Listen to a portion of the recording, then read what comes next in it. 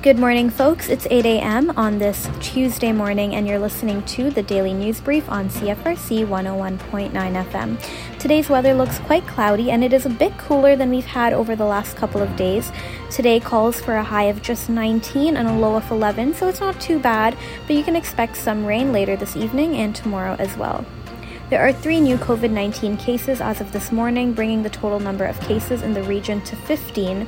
These 3 new cases are all within Queen's University residents, as reported by the Kingstonist.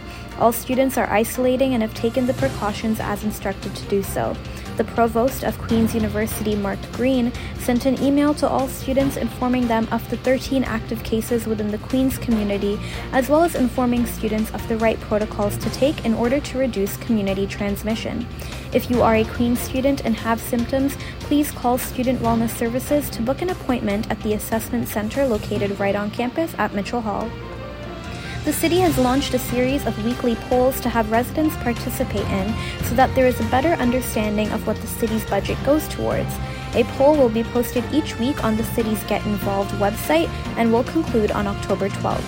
Feedback surveys and open houses will follow throughout October and into November to gain even more feedback from residents about the city so that City Council can review them and make decisions on future city budgets. That's your daily news brief. If you have a news update that you would like to share, please reach out to news@cfrc.ca. I'm Alexandra Fernandez. Have a great rest of your day, folks, and enjoy this morning's Indie Wake Up Call coming up next right here on CFRC 101.9 FM.